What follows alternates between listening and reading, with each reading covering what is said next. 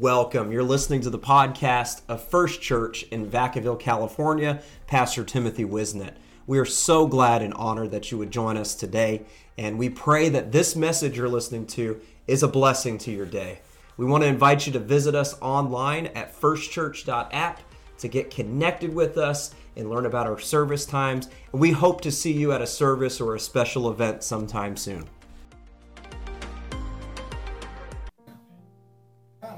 That's what happened when the Euroclydon hit them, when that typhoon hit them. They started parting with things they didn't. Where 24 hours earlier, they thought they couldn't live without. Now, it is just dead weight on the ship. I want you to toss some things over before you hit this new year. Start getting rid of some stuff you didn't think you could live without. In this, that ain't part of my message. That was free. Verse 20, and neither sun nor stars in many days appeared. Many days they were in this typhoon. And no small tempest lay on us. All that we should be saved was then taken away. But after long absence, Paul stood forth in the midst of them and said, Sirs, you should have hearkened unto me, and not have loosed from Crete, and to have gained this harm and loss. Now let me break that down from King James to modern English, and I love Paul for this. He says, I told you big dummies don't leave. Well, maybe this what he was saying was, I told you so. I told you don't leave. Then in verse 22, he encourages them, the next verse. And now I exhort you, be of good cheer, for there shall be no loss of any man's life among you, but of the ship. Cheer up. The very thing that's keeping us out of the water fixing to go away. Be of good cheer. I hope you know how to swim. For there stood by me this night the angel of God, whose I am and who I serve, saying, Fear not, Paul, thou must be brought before Caesar, and lo, God hath given thee all them that sail with thee. See, Paul didn't understand what was going to happen at Caesar's, but he was saying, God preserved me to testify before Caesar. Now, Paul's going to be executed by Caesar. Amen. Well, I don't got time to dwell on that because I don't want you to get depressed. But sometimes God will save you for things that you wouldn't have shouted about had you known what he, never mind. But ultimately, he's God. Amen. Wherefore, sirs, be of good cheer, for I believe God. Everybody say, I believe God. That it shall be even as it was told me. Howbeit we must be cast upon a certain island. Verse 20, and when they had taken up the anchors, they committed themselves into the sea, and they loosed the rudder bands and hoisted up the mainsail to the wind and made toward shore, and falling into a place where two seas met, they ran the ship aground, and the forward part stuck fast and remained unmovable, but the hinder part was broken with the violence of the waves. And the soldiers' counsel was to kill the prisoners, that included Paul, lest any of them should swim out and escape. But the centurion, willing to save Paul, kept them from their purpose and commanded that they which could swim should cast themselves first into the sea and get to land. I love verse 44. And the rest, some on boards, some on broken pieces of the ship. And so it came to pass that they escaped all safe to land. The nose of the ship runs aground. The waves absolutely decimate the ship to pieces. But everybody survived. Everybody survived.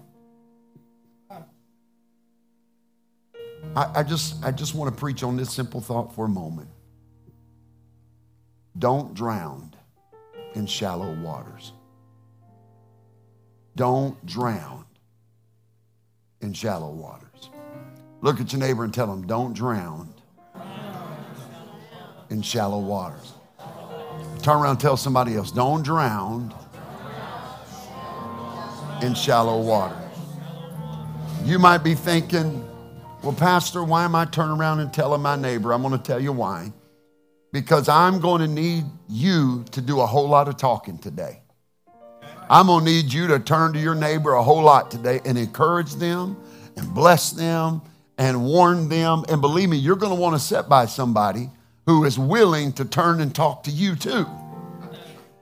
And if they have yet to do it, you have my blessing when time's appropriate. Move to somebody that will help you and that will speak to you and that will bless you in Jesus' name. Amen. Why don't we pray together right now? Lord Jesus, I thank you for your presence and your mighty anointing in this place. I pray right now, Lord, that you would have your absolute sovereign will in this house, God. I pray that you would move into the midst of this congregation in a mighty way. And I pray that you would speak to us as only your word can speak to us, Lord. I pray that you would have free reign and a sovereign way in this place. Speak to us, oh God, through your holy word that has been preserved. Lord, I pray that life will be spoken into somebody, direction and change. Lord, I pray that you would do a work in us that only you are able to do. In Jesus' name we pray, amen. And would you thank the Lord for his word? Hallelujah. Just give him high praise for his word. Hallelujah. Hallelujah. Thank you, Jesus. Amen. Amen. Turn around and touch somebody again and tell them, don't drown in shallow waters. Amen. And if you said that, you can be seated. Amen. It seems a ridiculous notion that you could drown in shallow water. Seems quite silly that a grown person could drown in shallow waters, especially after you've survived the depth of a storm. It seems strange that you could drown in something you could handle, but you survived things you couldn't handle. It seems strange that you could drown in something that you could master, but somehow survive something that was unmasterable. But there is that danger. You see, the toughest times of life are not in the beginning of the struggle. Because the beginning of the struggle catches you fresh. You've got energy. You've been rested. You've got some stamina in you. But at the end, it's totally different. You see, in the beginning, you're vibrant. You're dangerous. You're ready to pounce like a tiger. The hammer's cocked and you're ready to pull the trigger. Everything's fresh. But it's when you're closest to the shore that you're most vulnerable to collapsing. Because you have weathered the storm. You have fought the dark nights on the raging sea.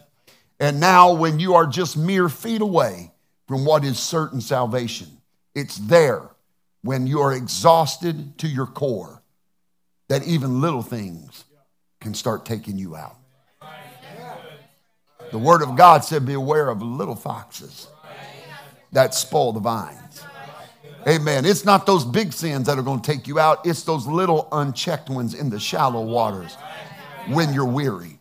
It's not the big whale in the deep of the water. It's the little things in the shallow water that is able to take you out. And it may seem ridiculous that I'm talking about drowning in shallow waters, but statistics say that most accidents occur 2 miles or less from your home. You are most likely to have an accident within 2 miles of your house. But it seems to me, that just seems ridiculous, because it seems to me if you're going to crash, it would be in unfamiliar areas. It would be 50 or 100 miles away from your house or on the other side of the state. But statistics have thoroughly proven that within 2 miles of your home, you are most likely to end up in an auto accident. And when this was researched, it was because that people most of the time returning home are fatigued. Or they're fatigued when they leave home. And they're in familiar settings. and they don't have their guard up like they normally would in an unfamiliar setting. And so rather than making the complete stop around that blind curve, they'll just go ahead and roll through it, not thinking, just ready to get home, just ready to rest, and pull in front of a vehicle, and some danger or calamity would ensue behind that. But you see, oftentimes the most difficult part of your walk with God is not going to come in the deep of the ocean. It's going to come when you are closest to your breakthrough.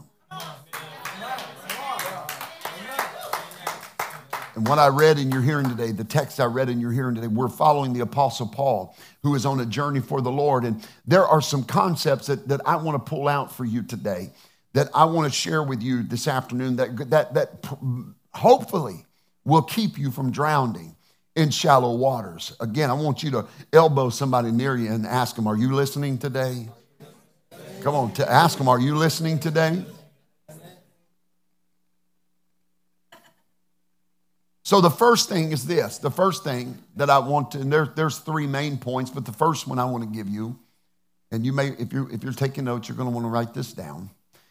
The first thing I want you to know about how to avoid drowning in shallow waters is don't take the presence of the storm to indicate the absence of God. Don't take the presence of the storm to indicate the absence of God.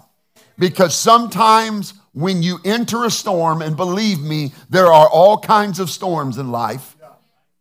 Not all storms are the same, but all will go through storms. Being saved does not keep you from a storm.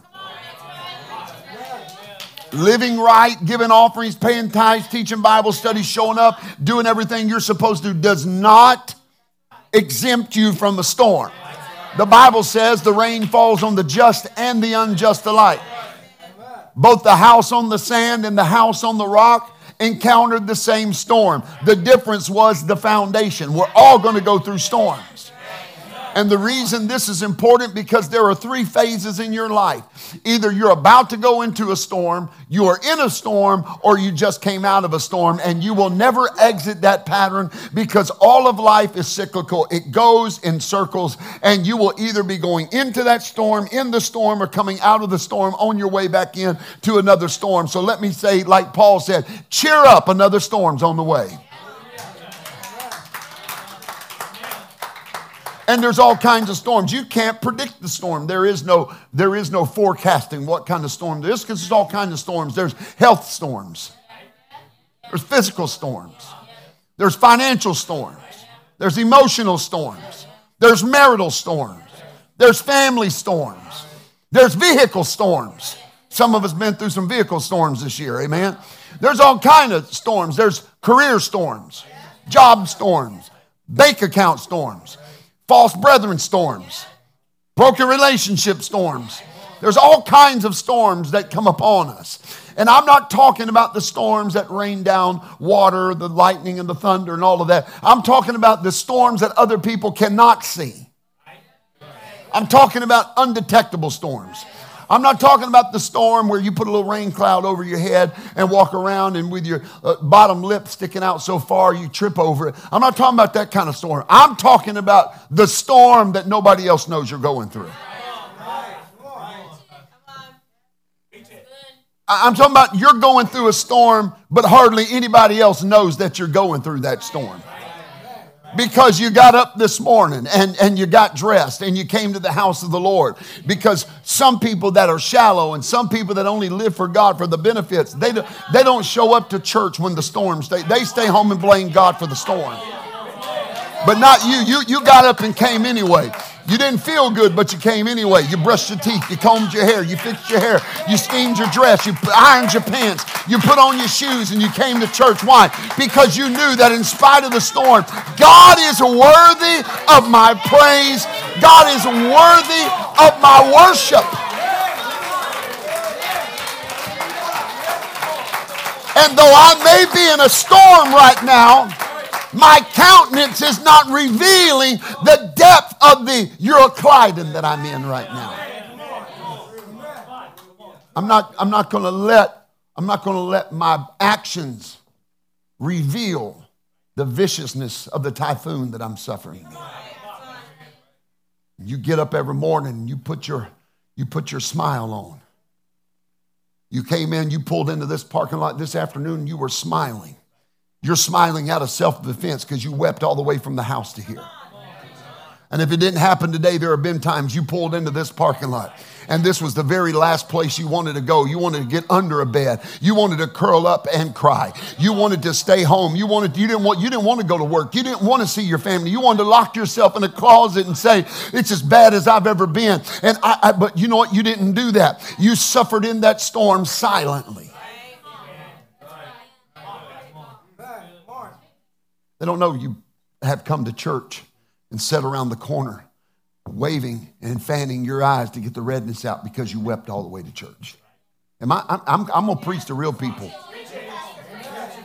Fake Christians ain't going to get anything out of this. I'm talking to real people that have been through some storms, that have stood in the storm and screamed, God, if you can hear me, kill me.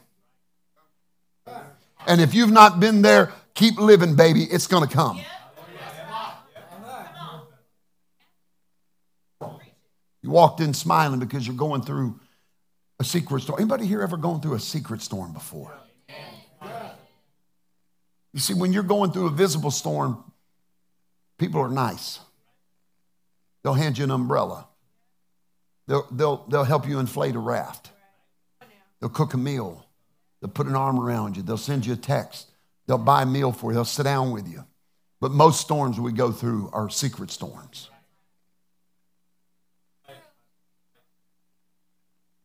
But when you're going through a secret storm, there's no comfort because nobody knows that you're dealing with a storm. And I'm not suggesting that you air out every storm you go through, nor am I saying that there's something wrong with you if you cry out for help. Some people I never know because they always seem to be in some world-ending dilemma. They stubbed their toe and they're dying in 2 days. When you're going through a secret storm, people don't know that. People just look at you even in the midst of the storm and they think everything is perfect in your life. Everything is all put together because you do a good job of having faith in God. Don't believe for a moment that I'm rebuking that kind of faith in God. There is something that just causes the heart of God to smile when you are able to lift your voice and worship and be faithful in the midst of hell breaking out in your life. But people look at you and they watch your worship and they watch your, I hope I'm preaching to somebody. They watch your worship. They watch your faithfulness. They watch your abilities. They watch your talents and they look at you with so much jealousy and envy and they think, well, I just wish I had their life. But they don't know the agony that you've had. They're jealous of everything about you. They're jealous down to the car you drive. They don't know you're 2 payments behind on that car because you're just trying to hold everything together because life hit you with a storm that you weren't prepared for. And sometimes it is our fault. Sometimes it ain't nothing to do with us.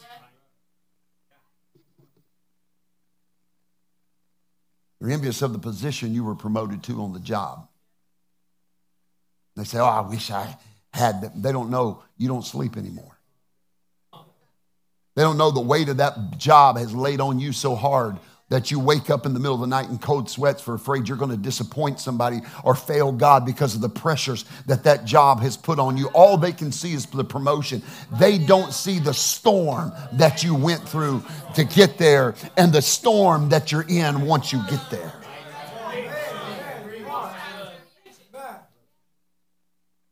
You're in a storm and nobody even knows it. And when we get in the storm, we have a tendency to ask the most common question that rises to our mind in the midst of the storm, and that is, where is God in all of this? Where is God in the midst of this storm? Why has God not ended this storm? Why has God not shown up? And Job even said that. I preached on this last one. Even Job said that. Job said, I looked for him. He was here a minute ago. He was just right over there. I went on the left hand, on the right hand, and I couldn't find him. I went to the left hand where he was working. I couldn't find him. I went up, I went down, I went in, I went out, I went side to side. I went everywhere I could go, but yet I could not perceive him. Where is God in my storm? Amen. And the reason why we ask this is because we're human, and it's an age-old notion that we have all bought into, that if God was with us, there would be no storm. Amen. That if God were really with us, we'd be happy. Everything would be peaches and cream. Everything would be tiptoeing through the tulips. Everything would be perfect. I wouldn't have any stress. I wouldn't have any trouble. And only God knows if he was with me, there would be no storm in my life. If God was really on my side, everything would go smooth. If God was really on my side, I wouldn't have these problems on my job. I wouldn't have these problems with my family. If God really loved me, if God was really on my side, I wouldn't have to deal with this. If God was with me, I wouldn't have so many bills to pay. If God was really with me, how can I have a health crisis? If God is really with me, how can my home be in foreclosure? If God was really with me, how come I'm struggling to make 2 ends meet at the end of the month? If God is really with me, then why is the doctor saying cancer? If God is really with me, then why are they telling me I'm diabetic? If God is really with me, why is my family abandoning me? If God was really there.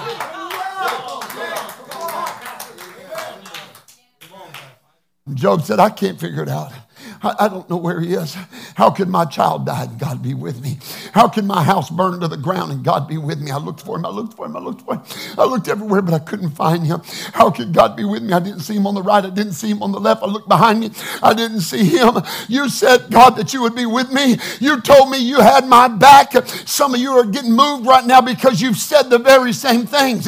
God, you said you'd be with me always, but I can't find you anywhere. I thought you said you would lead the way, but I'm in the storm and I can't see anything. God, where are you at in this? But you see, it's not possible to be able to see in a storm. That's why God told you to walk by faith and not by sight. You can't see the storm. You don't look for God to be sensual during the storm. He's not going to appeal to your senses and your comfort in the midst of the storm. God will not make you comfortable in your storm just because you are in the presence of the storm. Remember, the storm does not negate the presence of God. A present storm does not mean an absent God. But if you really want to see God do his best work, get in trouble. If you really want to see God be God, get in a storm. No. See, we've got it messed up. We think God does his best work while we're up here shouting and dancing and running and shouting hallelujah and talking in tongues. We think that's when God's doing his best work. Honey, God ain't even hardly moving a muscle when that happens. But when all hell breaks loose in your life and the waves start crashing over your bow, that's when God shows up and does his best work. Oh, I feel the Holy Ghost right now. Some of you feel that God's angry with you and that's why you're in a storm. No, you're in a storm because storms happen. And God does his best work in the midst of your storm.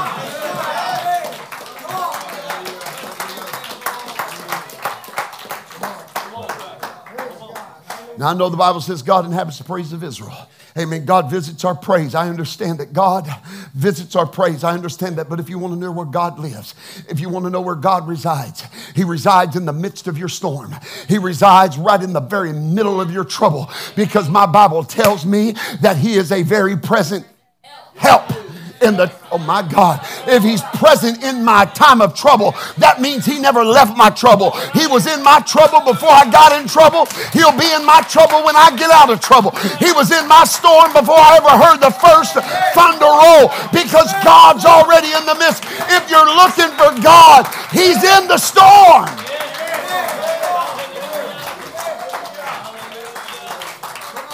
Is this helping anybody today? He's in the storm. He's in your storm. He's probably not going to say anything. Peter, you'll probably find him asleep at the bottom of the boat and not wringing his hands.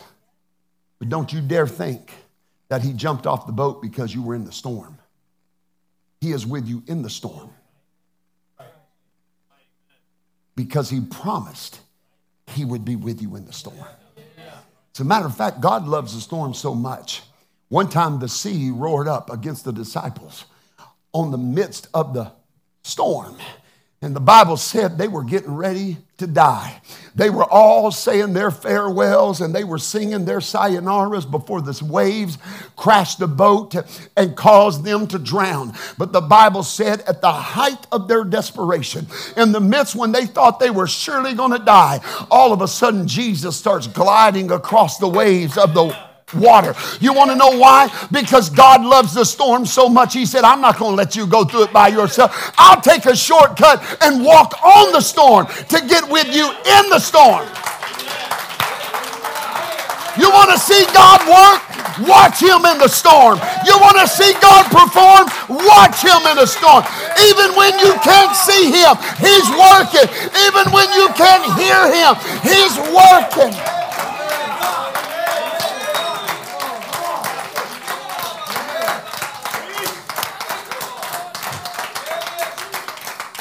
Matter of fact, that's one of the very few times in Scripture you're ever going to find Jesus sleeping. Huh?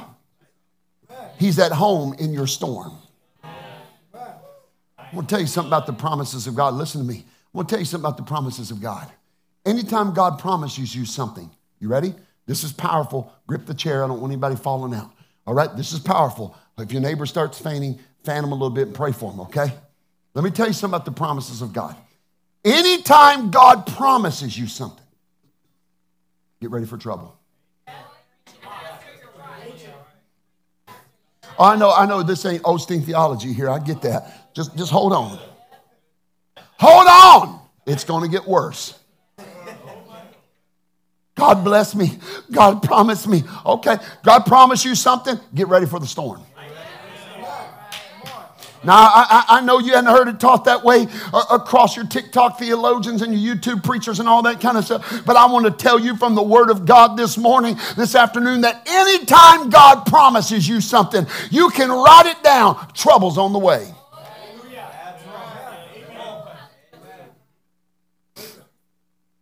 I don't promise obvious stuff. God don't promise obvious. I never promised my wife I'll always be a country boy. That's pretty obvious. It is. I never promised my daughter, as long as you live, I'll have blue eyes. That's pretty obvious. They're not going to change. I never promised my wife, honey, you can rest assured, I'm always going to be a man. Well, in this day and age, maybe I should.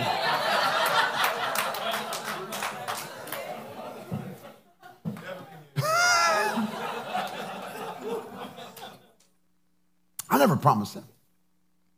You don't want to know why? Because you never promise the obvious. You only give a promise when you know that something is going to come in and make you doubt.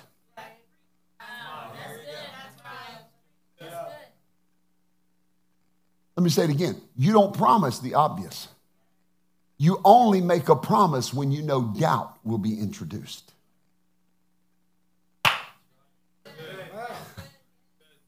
If I write you a check, the check is not money. I almost had my wife give me a check, but I don't even know if we use them anymore. The check is not money. The check is paper. The check, Brother Chase, is a promissory note, right? It is a promise note that promises you, if I wrote you a check, Brother Matthew, for $1,000, and I'm not.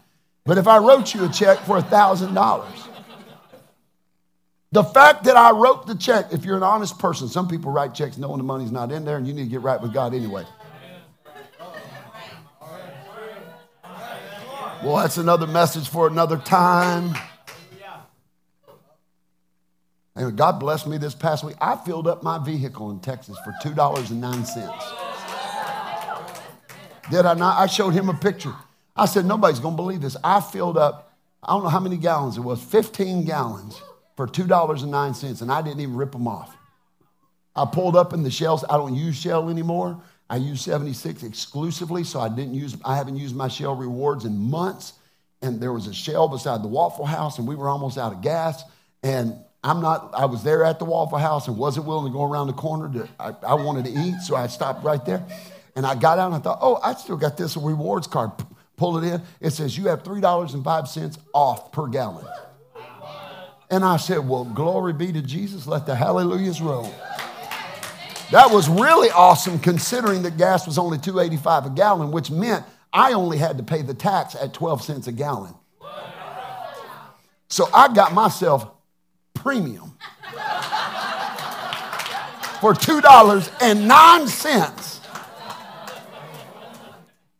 I don't think they meant for that to happen, Brother Clifton, when they handed out them reward cards. Amen. God will bless. But when you write a check, it's a promissory note that I promise you that the amount that I wrote is already in the account.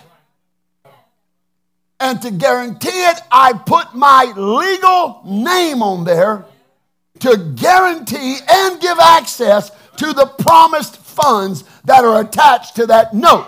You can't take that check and go to Best Buy. You can't take that check and go to Applebee's. You can only go to the bank and make a withdrawal or a deposit on that check. When God gives you I feel the Holy Ghost right now.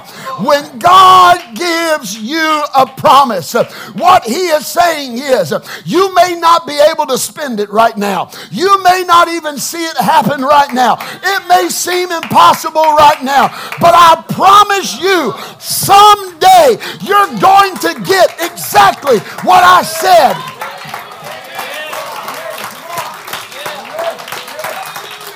God is saying, I may not have your senses, but I've got you a promise. Now faith is the substance of things hoped for. The evidence, I may not see it, but God said it and I believe it.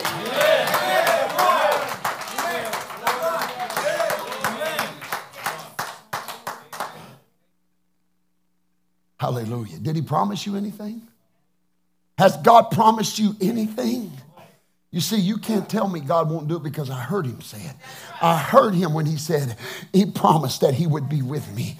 Amen. He said, I will be with you. I know I'm in the storm right now, but you see, he would not have promised me, amen, if his presence was apparent.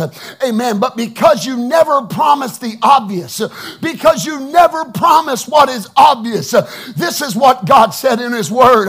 But when you pass through the water, you got my word on it. I will be with you when you are in the storm. You may not see me. You may not feel me. You may not sense me. But I'm telling you, when you pass through the waters, I will be with you. God said you're not out there by yourself. You're not out there beating the waves and stroking through the water by yourself. God said, I'm with you stroke by stroke, kick by kick, pedal by pedal. You're not going to go anywhere that I'm not. I'll be right beside you.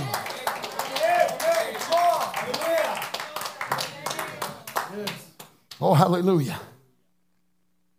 Don't be so aware of the storm, and I got to hurry. Don't be so aware of the storm. Don't be so aware of the storm that you lose your awareness of God in the storm.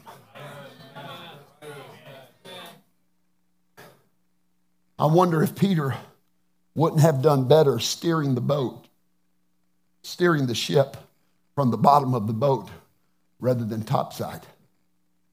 Instead of steering into the central realm, the real guide was in the bottom of the boat asleep. Let me ask you something this afternoon. Are you steering your life based on what you see? Or are you steering your life based on what you believe? Because if you are trying to use a physical rudder to navigate the storm of life, you will wreck yourself. But the moment you just pull back, unfurl the sail and say, God, you have to be in control of this. Amen. You don't steer through the storm based on the conditions of the storm. You steer through the storm based on the solidarity of your faith and understanding that this too shall pass. Amen. Now I know I've been preaching a few minutes already, and I'm not even done. So just hold on. Amen. If you don't like this kind of preaching, it's going to be miserable. Amen. I've come to preach to somebody in a storm. I've come to preach to somebody that's in it right now, that needs a word that's in it right now. Amen. Let me just settle this right from the top, right from the beginning before I go any further. Let me go ahead and settle it right now.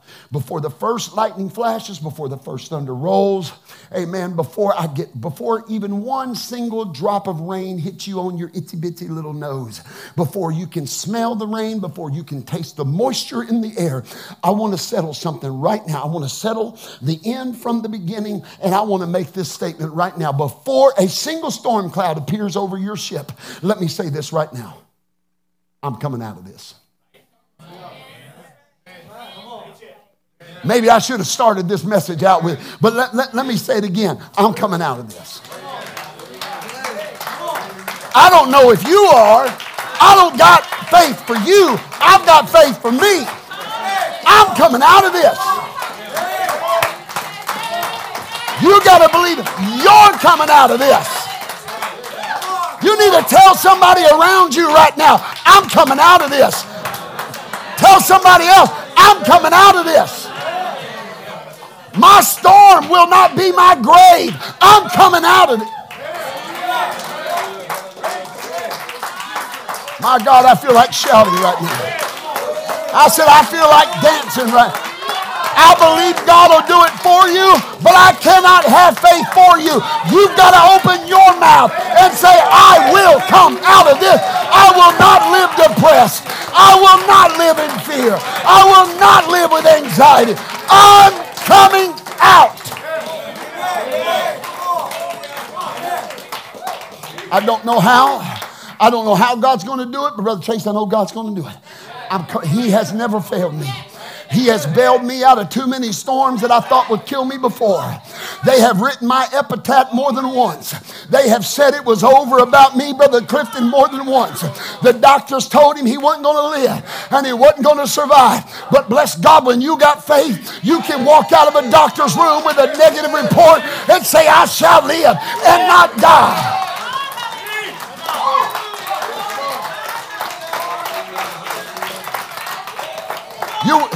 You were nice about it a moment ago, but I need you to turn to somebody and yell at them, I'm coming out of this. I don't know how. I don't know when. I don't know where, but I know I'm coming out of this. I don't know where the money's coming from, but I'm coming out of this. I don't know if it'll be divine healing or it'll be medicine, but I'm coming out of this. I don't know whether they're going to lay hands on me or if I'm going to have to lay on the couch in the therapist's office. But I am coming out of this storm. You got to make a declaration. I'm coming out. I'm not going to die in my dilemma. I'm coming out of this. I'm going to swim or drink the ocean dry. But baby, I'm coming out of this storm.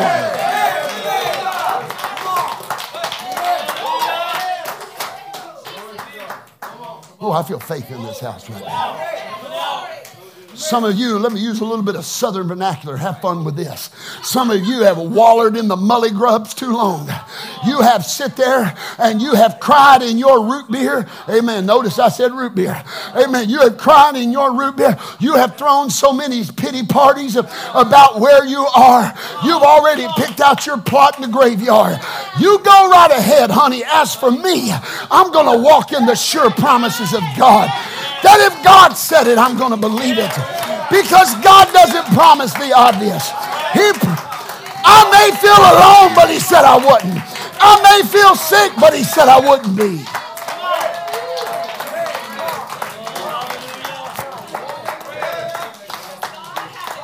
Hallelujah.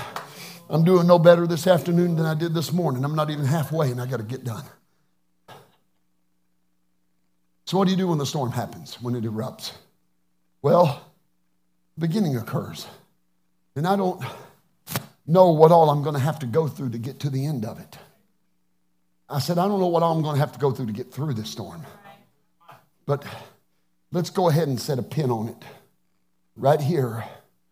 And let's say, I shall come forth as pure gold. That no matter what I'm going to have to go through in this storm, by the time I get through with it, I'm going to have been the better for going through it. I will not let my storm make me cynical. I will not let my storm make me bitter.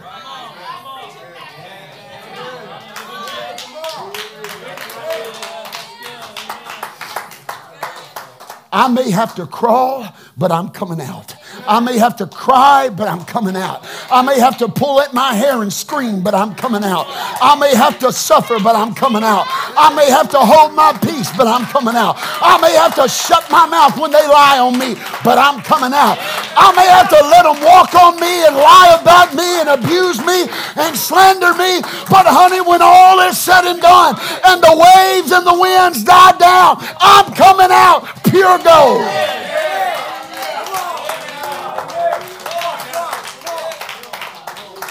Well, Pastor, how do you know you're coming out? Well, pretty simple. He's with me. He's with me. He's with me.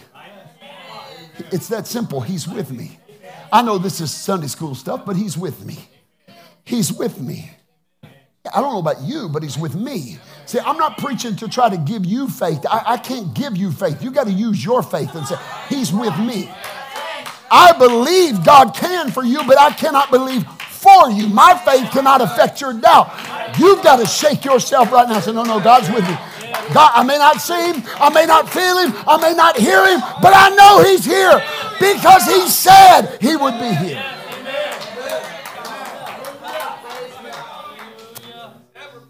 He's with me. Look at somebody and say, he's with me. Tell him, say, I don't know about you, but I know he's with me. Now listen, this storm may blow a lot of things away from me. This storm may blow a lot of things away from me, but it will not blow him away from me.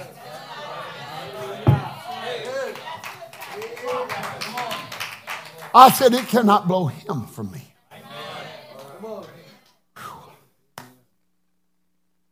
Because he's with me in the storm. I don't know whether you're with me or not, but I'm going to settle this. I know he's with me. I know I've got at least one passenger.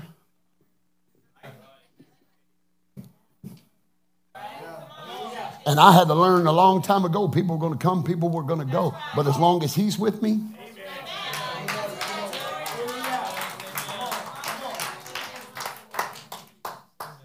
now, I was reading an interesting article some time ago about elderly people.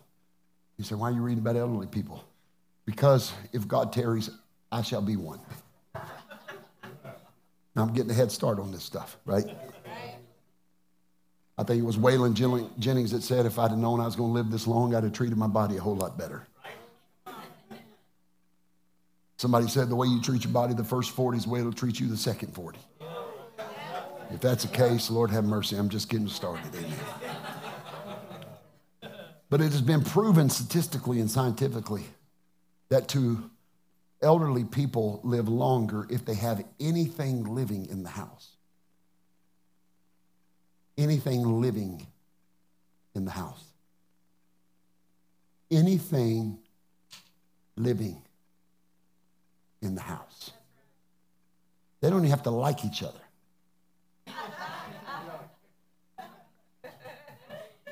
They can argue all they want.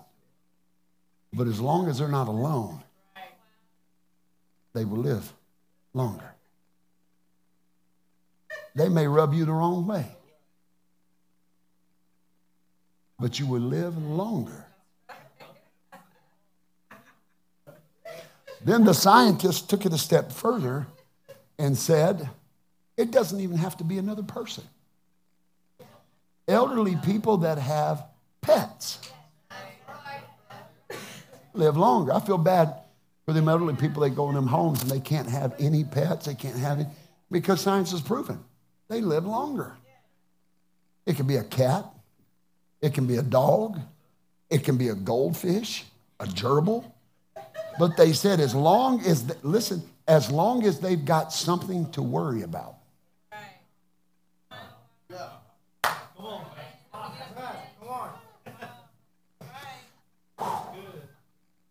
As long as they've got something to worry about its well-being, they have an obligation to stay.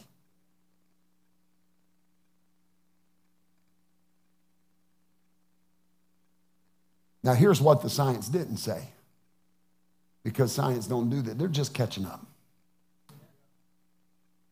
Imagine if a goldfish can extend your life. How much more your life can be extended if you got Jesus on your boat.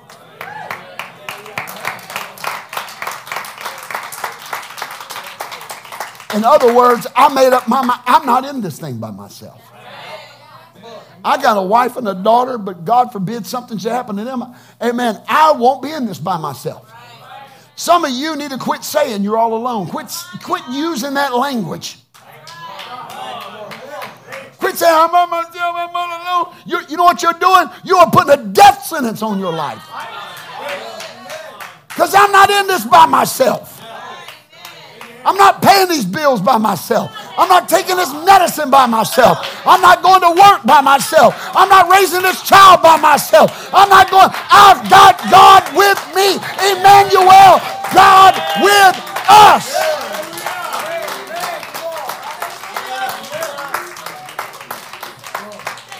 And he's with me. Look at somebody and say, God's with me.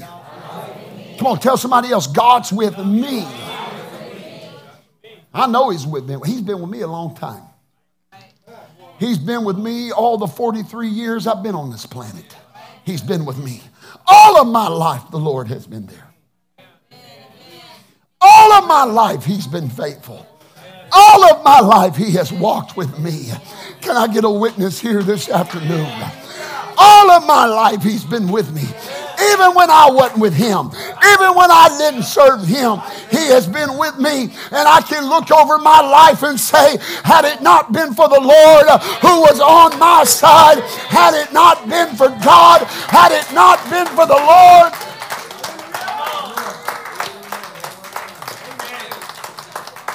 Now I got to move on. Because as you read this, my heart goes out to Paul. You see, Paul's already been through a lot. It's not like you go through one thing and God says, quote a bet, no more. You'll go through stuff, and then God said, oh, you want more? Come here, Storm.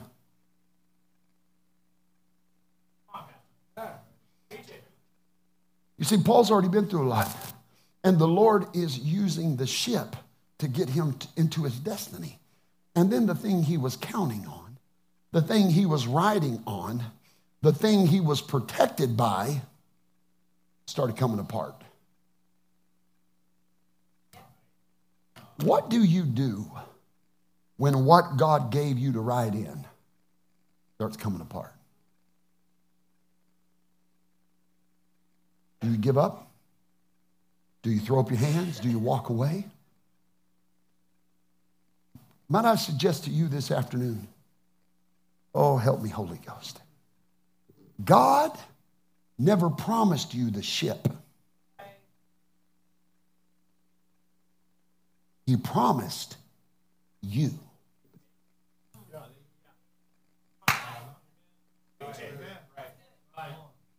He didn't promise that he was going to be with the boat.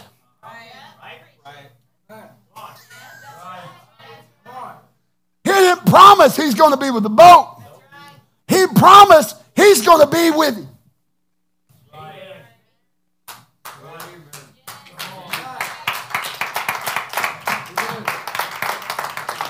So, point number 2 is simply this. If you're writing, you're going to want to write this. Don't preserve the temporary.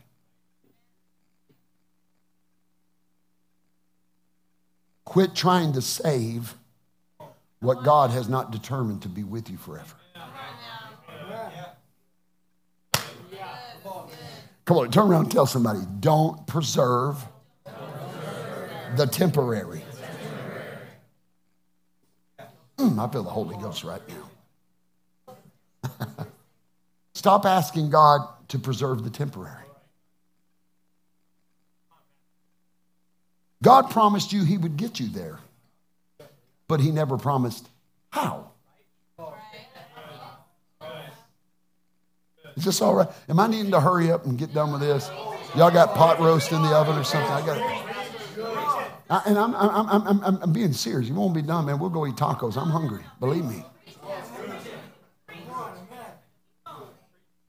God never promised how you would get there. He just said he was going to take you there. God promised to bring you through, but he did not say through whom. And if you're not careful, listen to me. I want to say this politely, but I can only say it one way.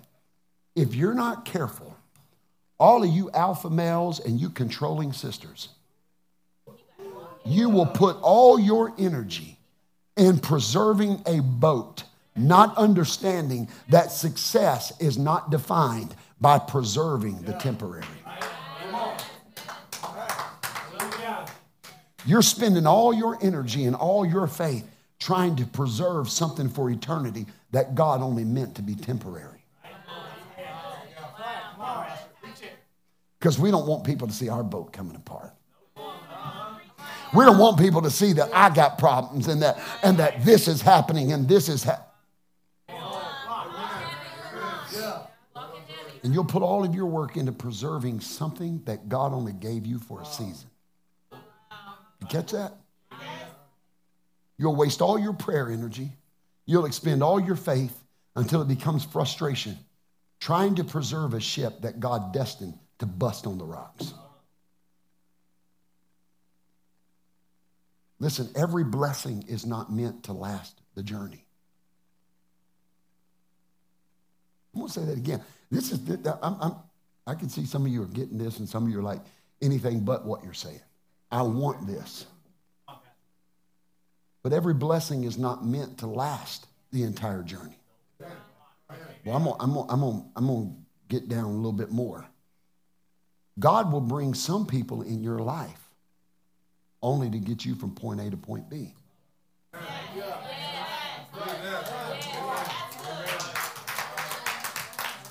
Huh?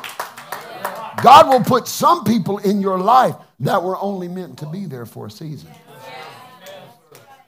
You want to know why you're in so many toxic relationships and you can't survive any? You want to know why? Because you're holding on to a B when God's trying to get you to D.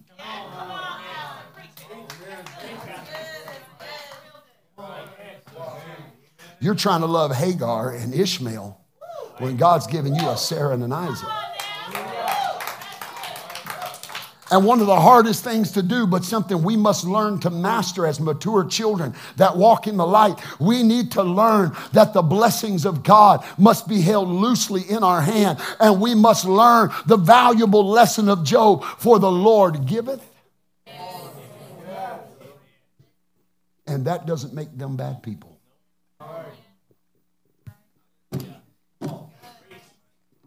I'm in a hurry to finish, but I'm not in a hurry to miss that point. And if you're not careful, you will get to point B, and instead of going to point C, you will stop and try to preserve what you fell in love with at point B. Because it has become your like Lionel's blanket. It's your safety blanket. It's your comfort zone. I don't know how to ever made it. I don't know how I do it. And the fact you're trying to preserve something God's trying to move you on from is causing you to consistently miss the will of God in your life. And God's a gentleman. He will never pluck it from your hands. When God gives you something, hold it just like that. Don't wrap your fist around it. Hold it like that. Because when God gets ready to move it, you better believe he's going to put something better.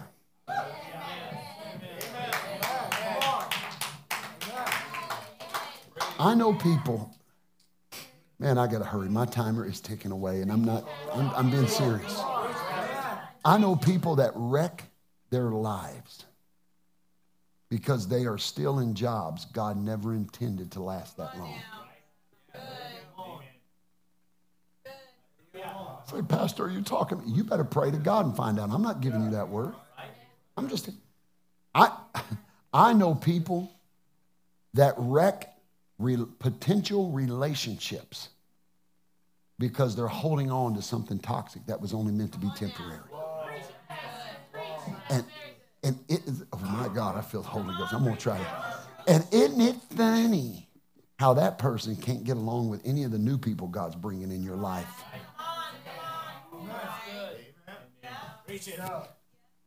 I'm going to move on right there.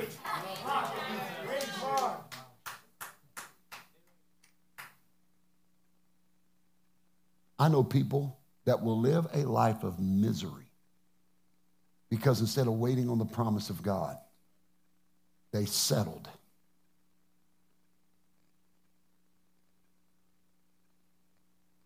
Brother Chase, I'm trying to hurry. I really am. But I know people end up, listen to me. Listen, I said it this morning, so don't think you're being targeted. I know people that end up in marriages that was never the will of God because they settled before God had brought the appointed one. Settled for a job when God had them a career. Couldn't be patient, so they settled for an apartment when God had a home. Settled for a Pinto when God had, well, anything's better than a Pinto. I guess what I'm trying to say is this. If God promised you A, don't settle for B. And if God promised you black, don't settle for white. And if God promised you green, don't settle for kind of green. And if God promised you blue, don't settle for aqua. You hold on and be faithful until God shows up with exactly.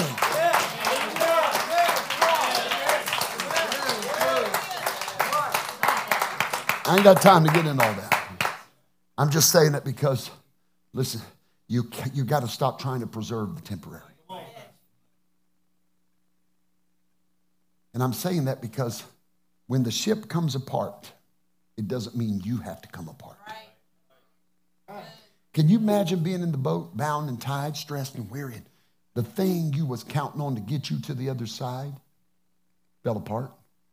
The job you thought you would retire with is now gone. The house you thought you'd always have gets taken. The marriage you thought you would always be in, somebody walked out on. I told you I was preaching to real people today. Everything you thought, everything you depended on, all of a sudden began to turn upside down and inside out. How many of you have lost some stuff in the storms of your life? It'll make you feel like a failure. But listen, you are not a failure because you lost something in the storm. You're not a failure because you lost something in the storm. It was only temporary. That's it. It only failed when you try to preserve what is temporary.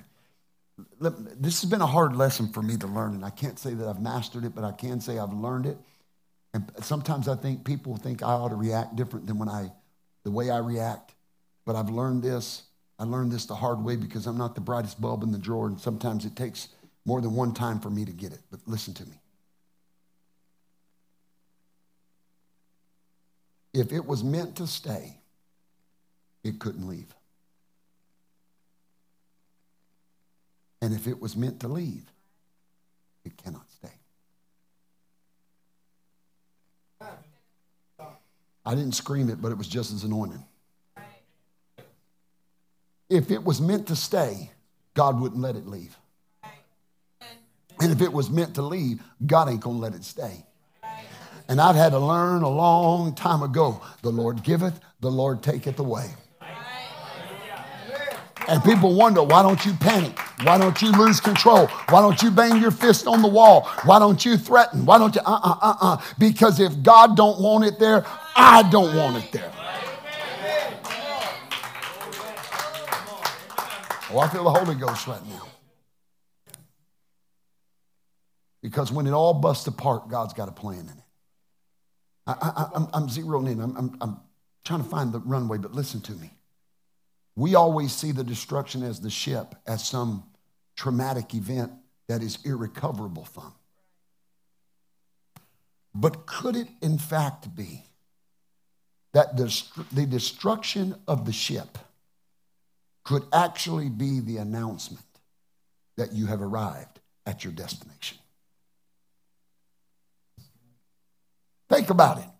Could the destruction of your boat be the announcement, oh, I'm where God wants me to be. I don't need this stuff anymore. Rather than grieving over the falling apart of the boat, there ought to be a realization that comes to us, amen, that God now has me exactly where he wants me to be. The boat, listen, the boat did not retain its original form. Let me say it again. The boat did not retain its original form. I'm going to zero in on this afternoon. I said it this morning. I'm going to put a arrow in the bow. I'm going to pull it back and I'm going to let it fly and I'm going to shoot right through the heart of what is most of our problems. Are you ready? Are you ready? Are you ready? You're in love with what you had.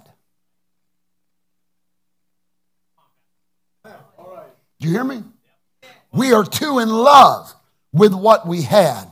And we think that if our life does not retain the shape that it started with, that we think that we can't get where God wants us to go. Amen. You see, the boat did not cease to exist.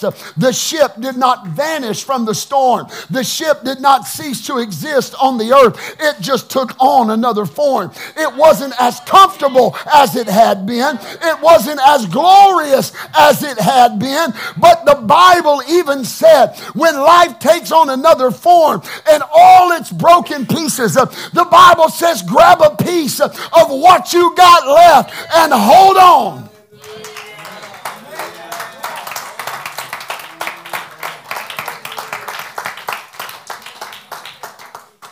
Listen, I read it in your text. The Bible said some on boards and some on broken pieces of the ship made it safely to the shore. Just because things are broken in your life doesn't mean you cannot survive. It literally means you are closer now to the promise of God being fulfilled than you have ever been.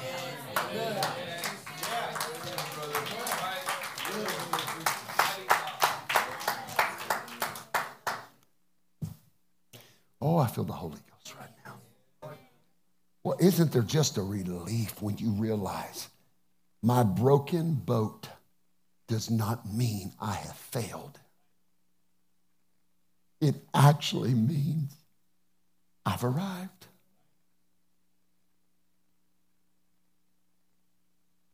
I'm trying to get you to quit grieving over your busted boat.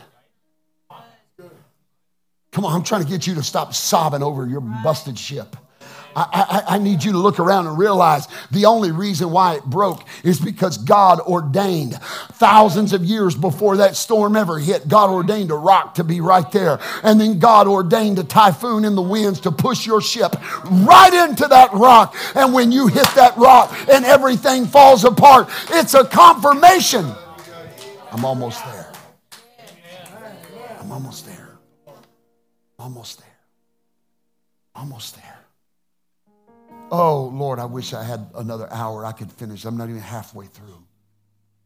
But this is where you are. The boat is busted.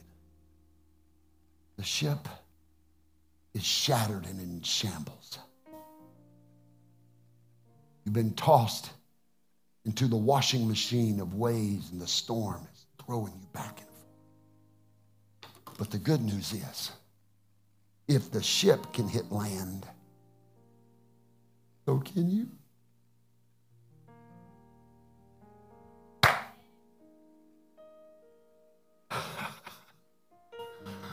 But it broke. Be careful, you'll drown in shallow waters, trying to preserve what God only meant to get you there. Some of you are so frantically trying to hold the ship together. You're grabbing a piece of the stern and a piece of the stem, and you're grabbing a piece of the rudder and a piece of the steering wheel and a piece of the cabin and a piece of the aft and a piece of this and a piece of the sail and a piece of the main, and you're trying to put it all together, trying to hold it together. What you should be doing is getting out.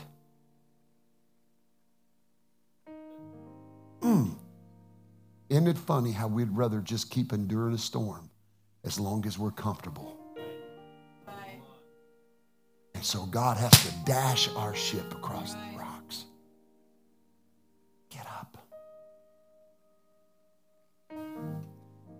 Some of you have survived things you never thought you could survive.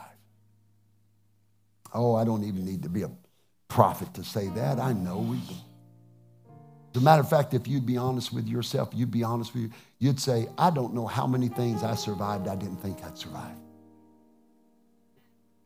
So you thought your last storm was going to take you out. You didn't think you'd ever smile again, but here you are smiling. You didn't think you'd ever be blessed again, but here you are blessed.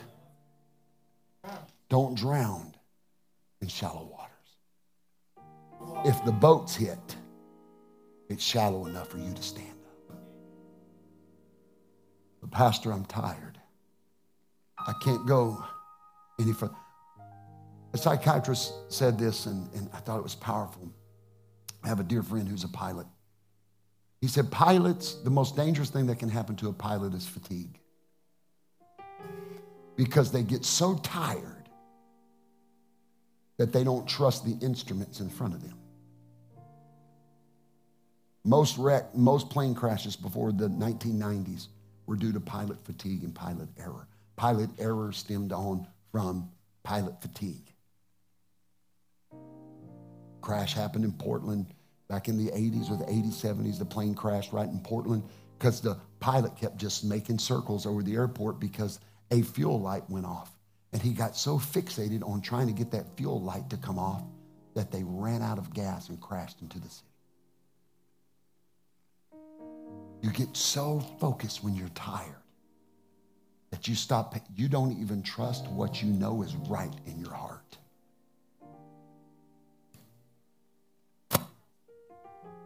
How can you survive a 10,000-foot ocean but drown this close to the promise of God in your life? How could you survive all of that heartache, that sickness, that pain, that abandonment, that abuse, and be this close to the shore and drowned in knee-deep waters? I'll tell you how. When you are so exhausted, you can't even trust what you know is real. Oh, I feel the Holy Ghost right now. But I've come here to tell you this. It's time to stand. But Pastor, I've been fighting in the storm for days. Hey, they had been on that ship for days fighting the storm. They hadn't seen the sun. They hadn't seen the moon or the stars. They literally fought for days, 24 hours a day. They were exhausted. And when that ship crashed into the reef and it split into a million pieces, the Bible said they didn't have to go very far before they landed on the shore. I am not trying to give you false hope. I really feel this in the Holy Ghost. Some of you are so close to becoming what God wants you to be.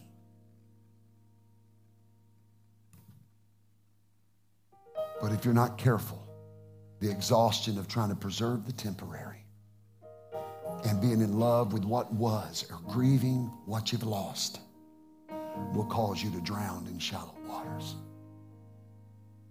But I'm telling you in the Holy Ghost this afternoon, stand up. It's not as deep as you think.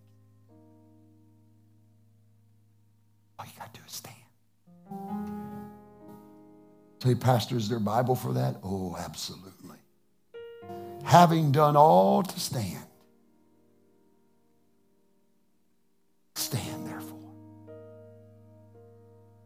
And you're about to realize you're a lot further down the road than you thought you were. Amen. Stand with me this afternoon. I feel the Holy Ghost in this place. Hallelujah. I don't want you to go into another year trying to patch up what God has blasted on the rocks. You need to realize today, he's promised he would save me. He never said anything about saving my boat. He's going to save me. And look, as cheesy as it is, and I have felt this so strong. I have felt this so strong. We just come out of Awaken.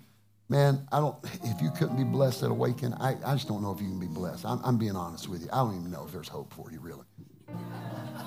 It was so powerful. I'm still floating on that. I'm going to tell you what I felt so strong from the Lord about our church. God said, I need you to encourage them to walk away from what is swirling around the reef and the rocks and to stand up and move into a chosen destiny for your life. Don't drown in shallow waters. You've come too far to lose out with God now. You've come too far to drown in shallow water. Stand. Just stand. Just stand. God's faithful. You've made it through some stuff. I'm about to open these altars. You've made it through some stuff, haven't you? Every once in a while, it does you good. Now, Jesus said, any man putting his hand to plow, looking back is not fit for the kingdom. I know what he meant. Talking about you got to quit looking back at where you came from, thinking about how good that life was. My Bible tells me that Paul wrote Timothy, and he said this to Timothy. He said, Timothy, I put you in remembrance. Timothy was dealing with major health issues, chronic health issues in his life. He said, Timothy, I put you in remembrance. In other words, modern vernacular was, he was saying, boy, don't forget where you came from. Brother Mike Guy, God's blessed you with a wonderful wife, great career, you're gifted with your hands. But I want you to look over your shoulder. Come over here because that thing's going to squeal. But I want you to look over your shoulder to a 19-year-old boy. If you would have told that 19-year-old boy sitting in that jail cell one day, you're going to be serving God, you're going to be successful, I don't think he'd have believed you. Look how far he's brought you. Brother Roberto, Sister Michael and I, a few weeks ago, you were up here dancing. I looked at Sister Michael and said, did you ever think you'd see him dancing in a church? And she went, no.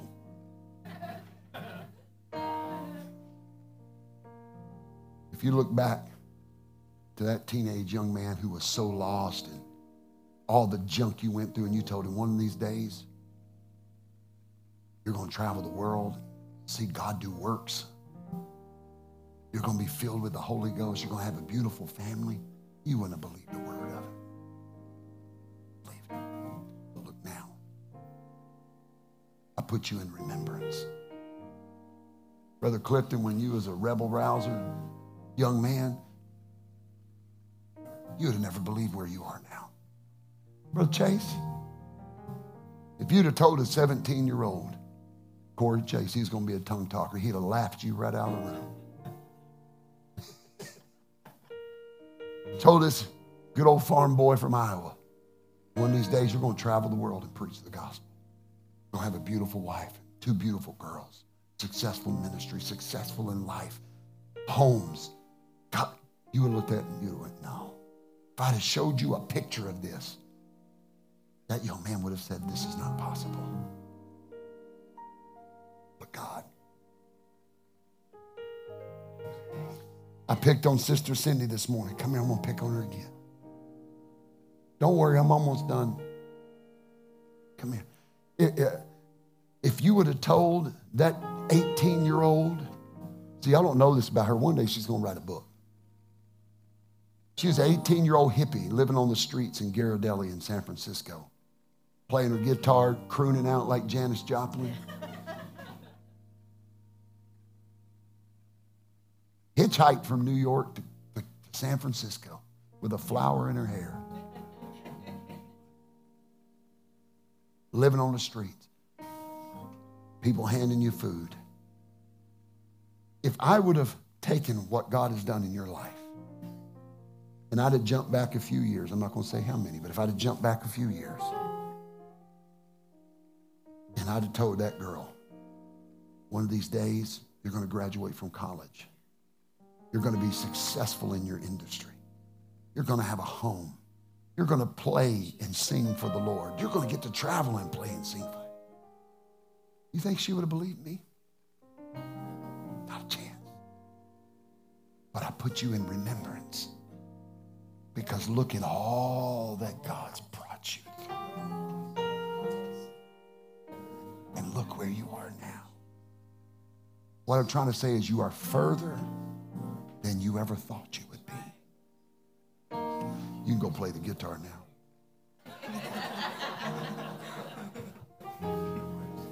Brother Jose, if I'd have told you 10 years ago, one of these days you're going to be a sheriff's deputy, you're going to have a wife and 2 kids, you'd have said, Pastor, I appreciate that, but not possible. They've already denied me. He said, I can't.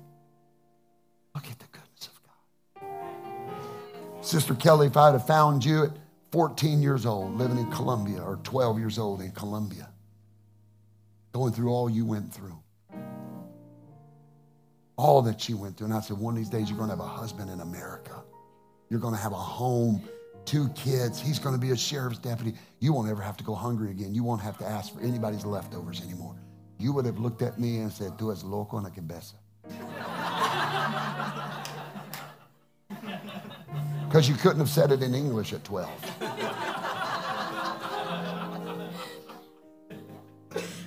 But here you are now. You've been through some storms. Don't drown in shallow waters. Brother JD, you fought in the battlefields in Iraq. You already thought, you over there, you thought, you didn't even think you was coming home. Saw friends die. You'd have never dreamed that you'd have come back. Much less have a wife, beautiful family, beautiful home, a wonderful career. If I'd have showed a picture to that J.D. McKeever of where you are now, he'd have said, Dad, I put you in remembrance. You were just a punk rocker playing death metal and headbanging. If I'd have told you got a wife and twin girls, you own a beautiful home, you're very successful in your industry, one of the top in his industry, you'd have looked at me and said, not me. No, I'm going to smoke dope and play big music and live on somebody's couch till I'm 35. Look what God did. Are y'all with me right now? Is this too much?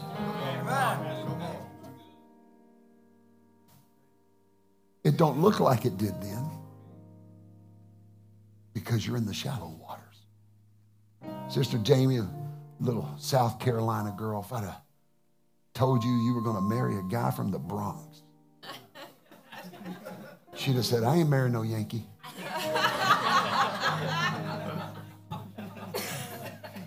If I told you you're going to marry a man, you're going to be in the military, he's going to be successful in the military. He's going to get out and be successful in the industry. You're going to own a home and live in California. If I'd have told 15-year-old Jamie that, she'd have said, I ain't living in California. Them people are nuts. That's what you'd have said. I know you would have, because we're from the same region. If I'd have told you how beautiful the home was, how beautiful your family is, how God would bless you and anoint you, you'd probably say, nah, not me. But look now. I didn't get myself here. You know who brought me here? Jesus and the storm.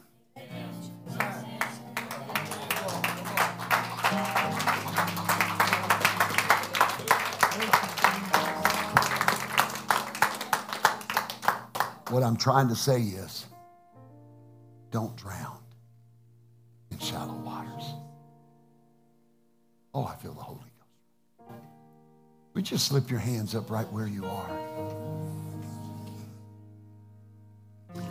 I think sometimes we spend so much time begging God for more stuff that God says, no, no, no, no, no. You just need to stand up and realize how far you've come.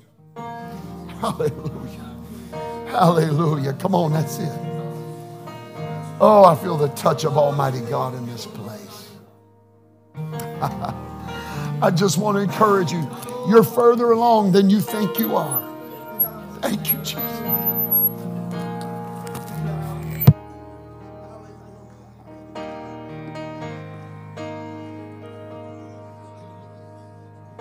Hallelujah. You're further along than you thought you are.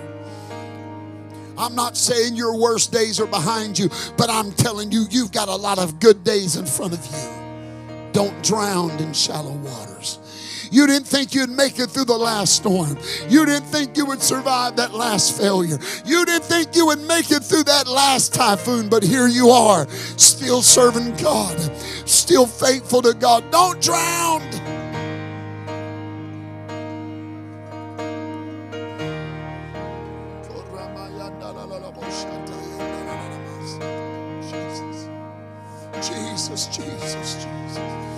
Jesus. Come on, I put you in remembrance. I put you in remembrance.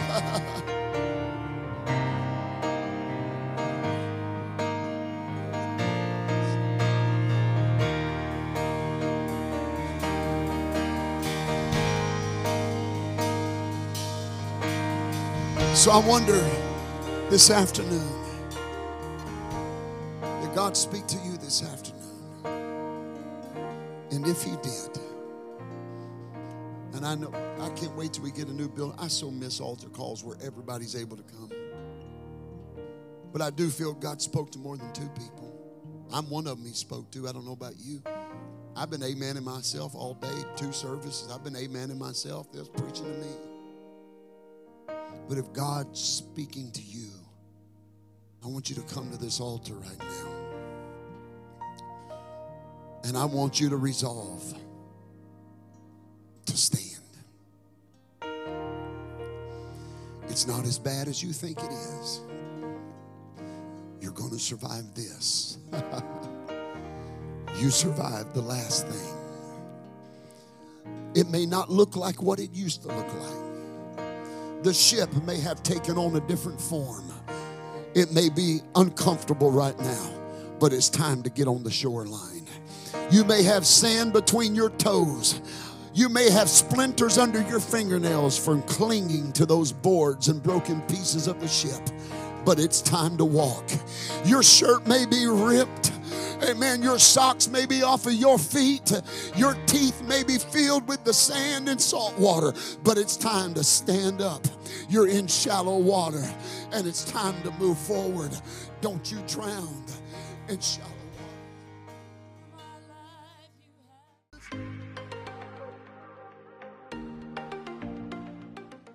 Thanks again for joining us for this podcast. It's such an honor that we could have you, and we pray you were blessed by the word today.